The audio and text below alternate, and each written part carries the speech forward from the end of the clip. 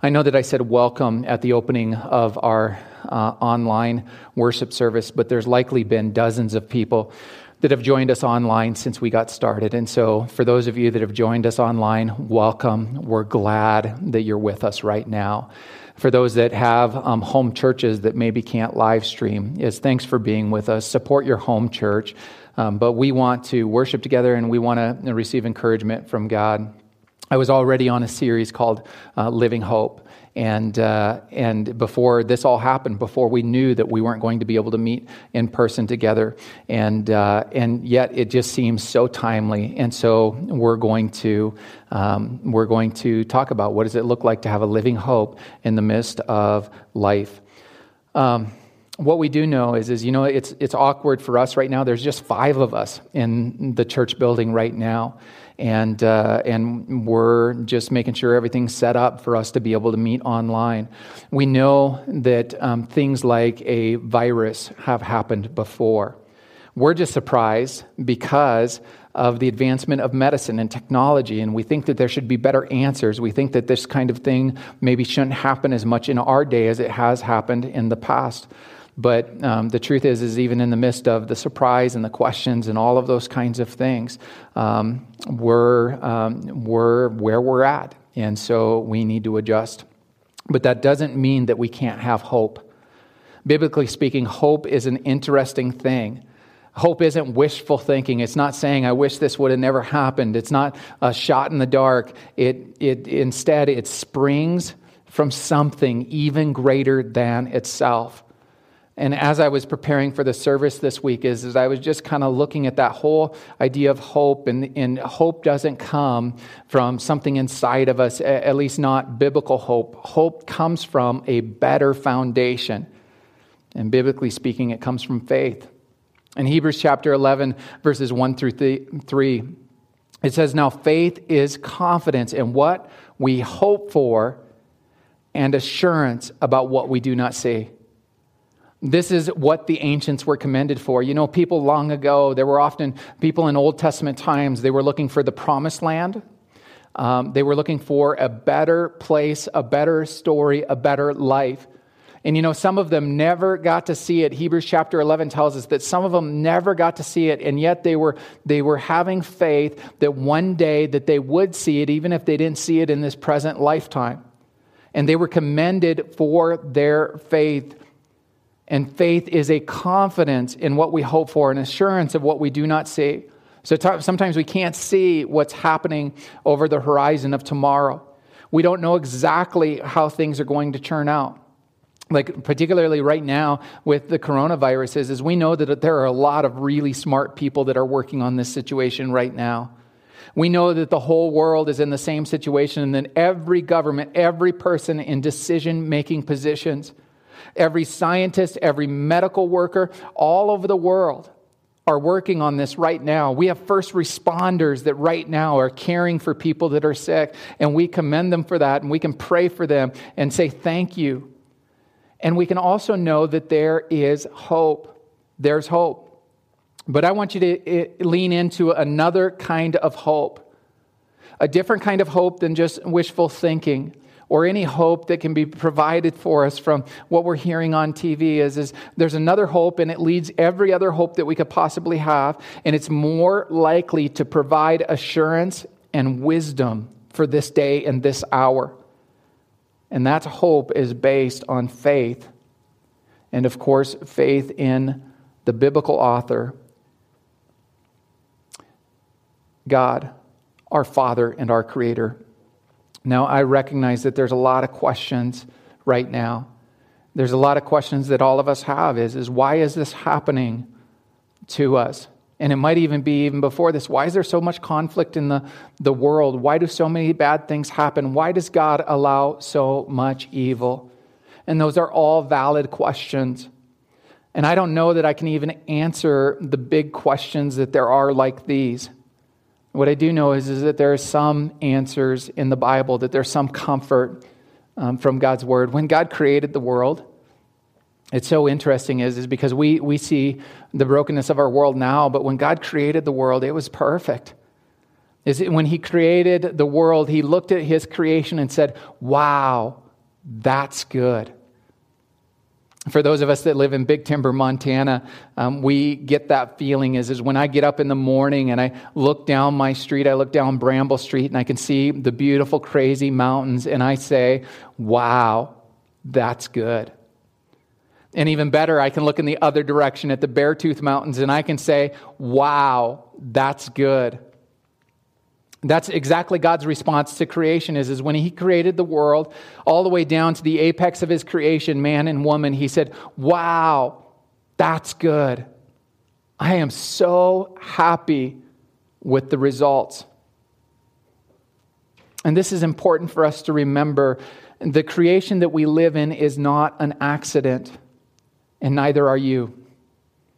The brokenness that you see in the here and now is not an indication of God's lack of good or His love for His creation.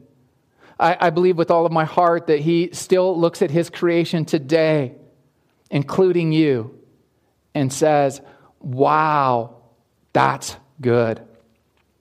Yes, I know that there's a lot of bad things that happen in the world, and I know that right now we're going through something that is very different for us. Something that's very challenging. And yes, I know that there's an abundance of evil. And yet, Scripture helps us understand why. God in His goodness did not make the angels or mankind. He doesn't make angels or mankind obey Him. God invites all, angels and mankind, to live in His love. And yet the biblical story reminds us that evil is the opposite of God's love, and that angels and mankind can choose to live outside of His love. And the Bible tells us exactly that. The Bible tells us that Satan was an angel, and his name literally meant morning star, a light in the skies. And that when he chose not to live in the love of God, that he fell from His beauty. And ultimately, his deception affected all of us so that now we experience the brokenness that we're living in right now. We experience both sin, which we can call moral evil, and sickness and death, which is natural evil. We have two kinds of evil that affects every one of us. We have the sin that we find in ourselves and find in the world. Sometimes that sin gets inflicted on us. Sometimes we commit those sins. And so there's this moral evil that we find. And then we have the brokenness of our world, which we can see every time there's something like a tornado, which happened in Nashville just a few weeks ago. Or a virus like we're experiencing right now. And so we're in this brokenness. I want to share an illustration with you that's been in my mind all week long, and I can't quite shake it. And I know that it's not going to be a perfect illustration, but I still want to share it. When I was little, I can't even remember what age. I was probably 4, 5, 6 years old. I was really young. And I was riding in the back of our pickup with my brothers and whatever. Not all of my siblings were even born at that time, but I was riding in the back of our pickup, and we were coming back from my aunt's house. And back then, you could actually do that. And my dad's red high-lift jack was in the back of the pickup there. And for some reason, I just found it so intriguing. And I saw all of the little holes in it, and I saw that handle, and for whatever reason, I was just so intrigued that I ran my hand up and down the handle of the jack, and then without thinking about it, I stuck my finger in one of those little holes. It went in just fine, but when I tried to pull it out, it would not come out. And the more that I worked on it, the more stuck it seemed to become. And then finally, fear took over. And the tears came, and I just burst out crying. And somehow one of my brothers got a hold of my dad and got my dad's attention. And so Dad stopped the vehicle, and he tried to get my finger free to no avail. We just happened to be near a gas station, and so we went there, and Dad went in, and he asked the service people if they had anything that could help. And I can't remember what all they tried. They actually tried several things. And so they probably tried butter, and then they tried oil. I remember that they tried oil and grease, and none of those things would help my finger get free. Whatever we could think of. And by the time that they had kind of exhausted everything that they could try, my finger was likely swelling, and it was making a bad situation worse. And even as a little kid, I was wondering, were they going to have to cut my finger off? In desperation, my dad, without warning me, he grabbed my hand and he jerked it, freeing my finger along with all of the skin from the sides. But he freed it from its prison. Now, some of you might ask, why did he do that? Why would he do that? And I want to suggest a reason. I want to suggest that it's because he loved me. Now, I don't know what was in the back of his mind at that particular time, and desperation was probably in the back of his mind. But deep down, I think he just wanted me to be free. I didn't sin by sticking my finger into the jack. No one told me not to do it. But I was still stuck and I needed to be free. And I know that this illustration is faulty on a lot of levels, but I want to suggest that the pain that we're going through right now as a nation and as a world cannot be easily explained. But God's love is not dependent on our circumstances. It's not dependent on us being stuck or not stuck. Yes, we are stuck right now. Yes, we cannot get free on our own. But I want to suggest that without God's help, that we're going to be even more stuck. And I want to suggest that even though it feels like we're stuck, it doesn't mean that he doesn't love us. I want to encourage you right now to lean away from questioning the love of God and rather lean into the love of God. Because that's what God's people have done throughout history, particularly during times of trial. Is that the people of old, that they had faith in God, and from it this confidence and this assurance and this hope that sprang from the belief that God's always at work regardless of the circumstances, and that we can always lean into his promises even when we can't see when they're going to be fulfilled. And so this morning, just even as we look into God's word, just remembering that God's always at work and that our trials don't speak of a lack of love on his part. In fact, the Apostle Peter, he wrote 2 letters, and the first one was to encourage God's people who were going through a terrible time. Their trials were actually the result of sin.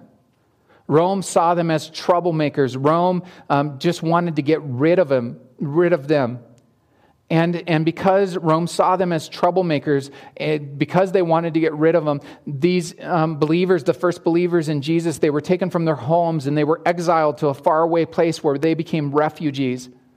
And they were seen by the local people as strangers, and they were marginalized in every way that you could possibly imagine. And yet Peter, in the opening of his letter, says, "Grace and peace be yours in abundance." Grace and peace be yours in abundance. Both of which were physically unobservable. In fact, they were seeing the absolute opposite of grace and peace in abundance. They were seeing hard times. They were seeing difficulty. They were seeing trials. But he goes on to say in 1 Peter 1:3, "Praise be to the God and Father of our Lord Jesus Christ. In his great mercy, he's given us new birth into a living hope through the resurrection of Jesus Christ from the dead." And we can ask the question, where does this hope spring from? And Peter tells us, he says, through the resurrection of Jesus from the dead. And because of his resurrection, we have something to look forward to.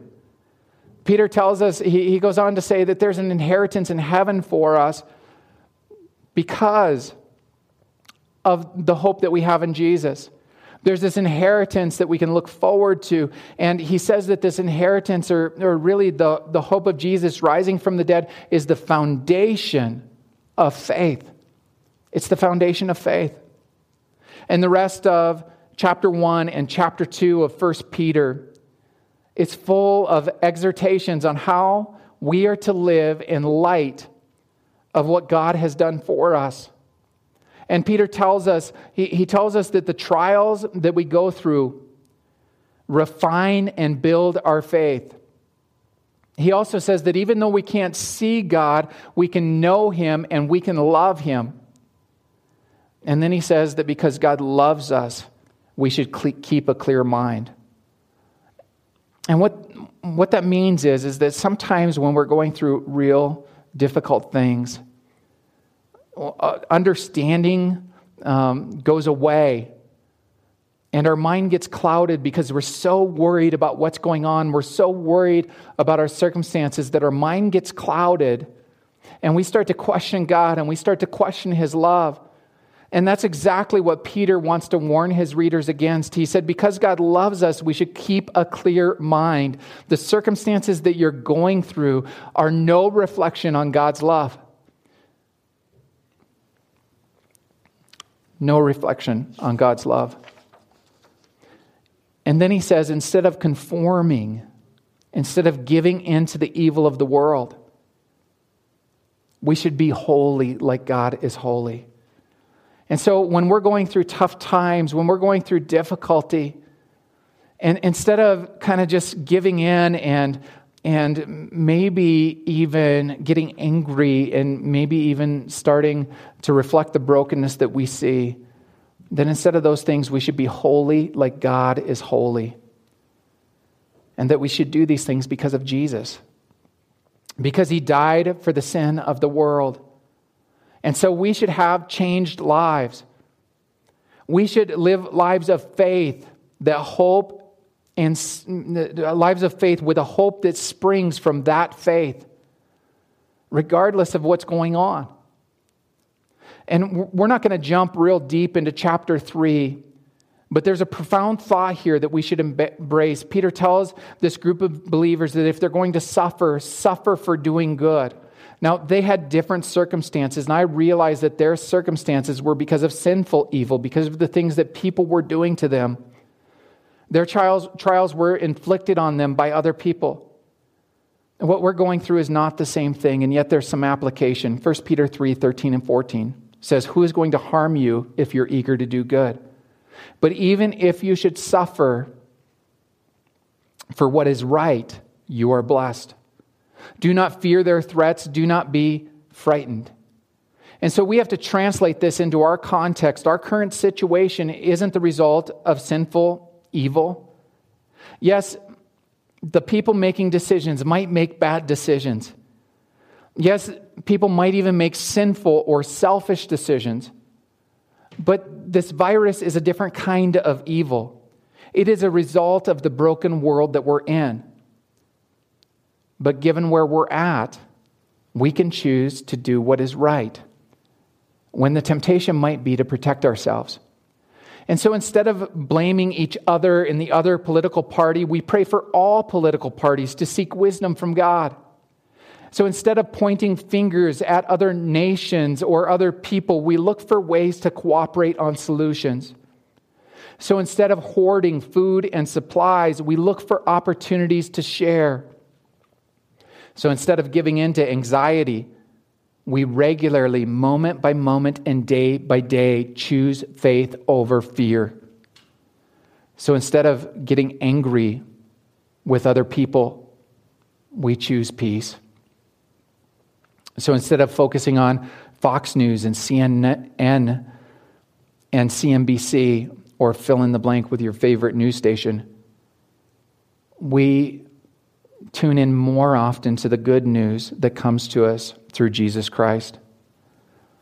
And so what does it look like? What does it look like to put these things into practice? And here's my suggestions. First, remember that this will pass. In John 16:33, Jesus was comforting his disciples because he'd already told them that he was going to be arrested. And we know that after he was arrested, he was tortured and he was crucified. And at the beginning of John chapter 14, he said, "My peace I leave with you, my peace I give to you. Not as the world gives," and that's in there, but also is that, "Behold, I go to prepare a place for you." He's saying all of these words of comfort. And after he's been trying to encourage them for a while, there's also discomfort in there. Is there's going to be bad things that happen. I'm going to be arrested, tortured, and die. But in John 16:33, he says, "I have told you these things so that in me you may have peace. In this world you will have trouble, but take heart. I have overcome the world." I've overcome the world. And so regardless of what's happening, you can know that I've overcome the world. You know, this will pass.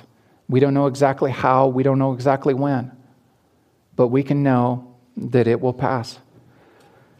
The second thing is remember that not everything you read and hear is true. And I can say watch also. The news that we're hearing is all over the map. And a lot of it is more prediction than actual. Fear is thinking about the future as though it were true. And when fear is allowed to tell us the story, it often makes true what should not be true. So turn away from fear. Turn away from who says this and who says that, and press into the promises of God. That's the third one. Press into what is true. Press into God's news. Press into the gospel, which means good news. And the good news is this: God loves us. He loves you so much that he stepped out of heaven. John 3:16, I know that it's quoted often enough that it seems almost cliche, but it's so important for us to remember. You know, just for God to love the world that he gave his one and only Son, that whoever believes in him shall live, shall be saved. And we often stop reading there, but it said that God so loved the world that he sent his one and only Son, not to condemn the world, but to save the world through him. Accept this good news. And then lean into the promises of God. Lean into those things that we know to be true, like the fact that he loves us in spite of what our circumstances say. Yes, bad things happen. Yes, evil affects us. And we may not be able to do a lot about the natural brokenness of our world that we're seeing right now, like the coronavirus. But there's one thing that we can do. We can deal with the sin in our own lives. And we can just deal with the brokenness that's inside of us. And really, that's what I would encourage us to do right now, because that's good news. The good news is that even though there's hurt and there's pain in us, that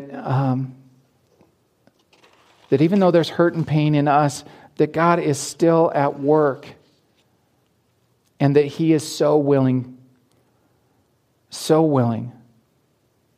to help us. And so it's just really important for us to remember is that he invites us to come to him. We can deal with the one problem that we can deal with right now. The virus may be out of our control, but we can deal with the sin that's in our own lives. And in the book of Romans, there's all kinds of scriptures that help us understand what this looks like. And people have actually called it the Romans Road. And here's the first part of the Romans Road.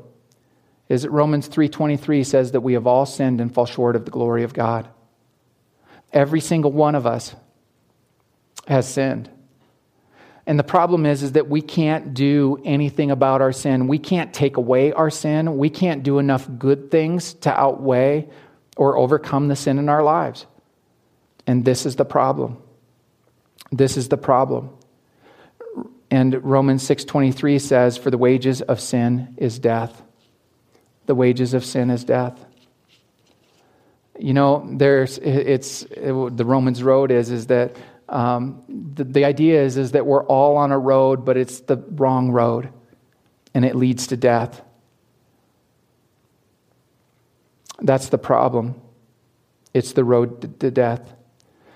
At the same time, there's another road, And it's a good road. It's the right road. And we're invited to get on that path, that way, that road. So Romans 6:23, yes, it says, for the wages of sin is death, but the gift of God is eternal life in Christ Jesus our Lord. Otherwise, he takes the problem as his own. Romans 5:8 says, but God demonstrates his own love for us in this. While we were still sinners, Christ died for us. And so there's this wrong road, but there's this right road. And the great thing is that we can make a U-turn and we can go back and we can get on the right road. But that road is a toll road, and it's almost like there's this barrier in front of it. And we can't get past that barrier unless there's a fee, unless there's a price. But here's the amazing thing is no matter how much money we have, no matter what we have to try to get beyond that barrier, we don't have it. But the great thing is that God has what we so desperately need to get on that road. And we're told that it's free to us. It is a gift of God given to us. And then it's eternal life in Christ Jesus our Lord. And so that barrier is removed. And the Apostle Paul talks about this in Peter. The Apostle Peter talks about this in his letter. In chapter 1, he says, for you know that it was not with perishable things, such as silver or gold, that you were redeemed from the empty way of life handed down to you from your ancestors. You didn't get in the right place based upon gold or silver or anything that you can get from your ancestors, but with the precious blood of Christ, a lamb without blemish or defect. That he paid the price, and the price was the ultimate price. It was literally his blood, his death on the cross. And so we can be on the right road because of Jesus. And how do we do that? How do we do that? And the answer is that we do it by faith. Romans 10, 9 through 11 explains it. Romans 10 verse 9 says, if you declare with your mouth Jesus is Lord and believe in your heart that God raised him from the dead, you will be saved. For it is with your heart that you believe and are justified, and it is with your mouth that you profess your faith and are saved. As Scripture says, anyone who believes in him will never be put to shame. And so that's the beautiful thing is that when we recognize that the road that we're on is not the right road, and when we come back and when we say is God, I am so sorry. I am so sorry. And I know that I can't deal with my problem on my own. I can't deal with my sin. And we can confess with our mouth and believe in our heart that Jesus is Lord. That Jesus took away the problem, and then he did it by giving himself on the cross. And then there's a promise. There's a promise that when we confess with our mouth and when we believe in our heart that Jesus is Lord, when we have said, Jesus, I want you to be the leader of my life. I want you to be the leader of my life. I want you to be the one in charge. I'm sorry. Forgive me. I want to follow you. And we can just submit our lives to him. And then the promise is found in Romans chapter 8, and it says, therefore, there's now no condemnation for those that are in Christ Jesus. And then in verse 35, it says, who shall separate us from the love of Christ? That once we put our faith in him, who shall separate us from the love of Christ? Shall trouble or hardship or persecution or famine or nakedness or danger or the sword? And then verse 37, no, in all of these things we are more than conquerors through him who loved us. For I am convinced that neither death nor life, neither angels nor demons, neither the present nor the future, nor any powers, neither height nor depth, nor the coronavirus, that's not in there, but I'm throwing it in there, nor anything else in all of creation will be able to separate us from the love of God that is in Christ Jesus our Lord. As there's that promise, it's the good news that I was talking about, the promise that we don't have to live in fear, that we can choose faith, and that He loves us regardless of our circumstances, and that He loves us so much that He takes care of our biggest problems. He takes care of sin. He takes care of death, and both of them are a bigger problem than the coronavirus. And that we can trust in Him, and that we can pray to Him, and we can ask Him for daily wisdom to deal with all of the other things that we're dealing with. And so if you haven't done that, then I want to invite you to do that, to just say, and you might say it out loud right now. You can say it in the chat box on Facebook. You can say it in the chat box on the church website. You can send us an email online, but just say hey, I've put my faith in Jesus, and I am confessing that He is Lord, and I'm believing in my heart that He is Lord. And if for some reason you've already made that commitment, but you've been distant, then just to reaffirm that and recommit to that and let us know. I mean, we would love to send you some information about next steps. We'd love to send you a Bible. But just to make that confession known to someone else. We're going to end with worship this morning. We're going to end with a song, and while that song is being sung, you can actually just reaffirm the words of the song. If you've already committed your life to Christ, then you can just reaffirm, I believe in Jesus. And if you've never committed your life to Christ, then I just want to encourage you is that this song can literally be your prayer, and then let us know about it. Thank you.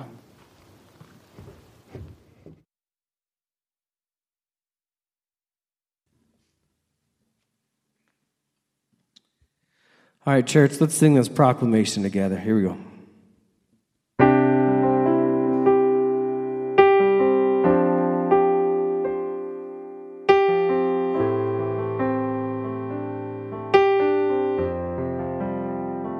I have decided to follow Jesus. I have decided to follow Jesus. Decided to follow Jesus. No turning back. No turning back.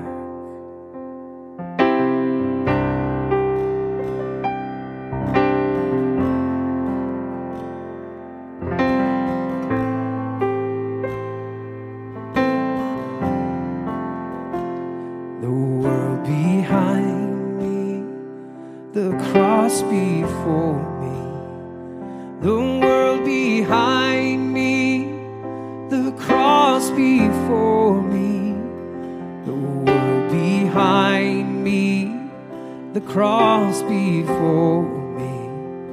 No turning back, no turning back.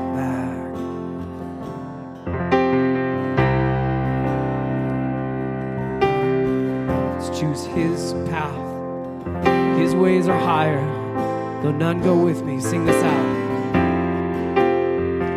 Though none go with me, still I will follow. Though none go with me, still I will follow.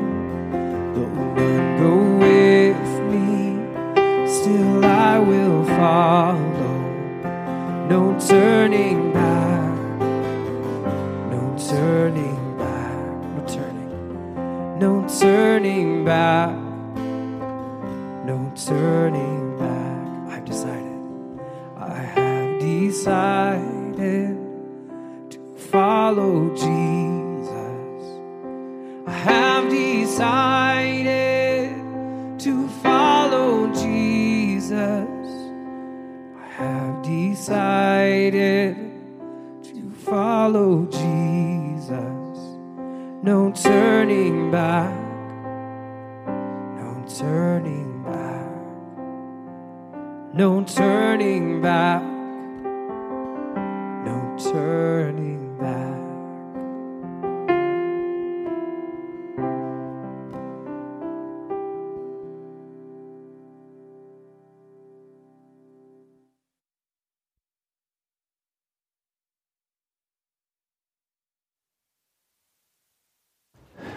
if you sang the words of that song, if you prayed it for the first time, then we would love it if you'd reach out to us. We would love it if you'd make that confession.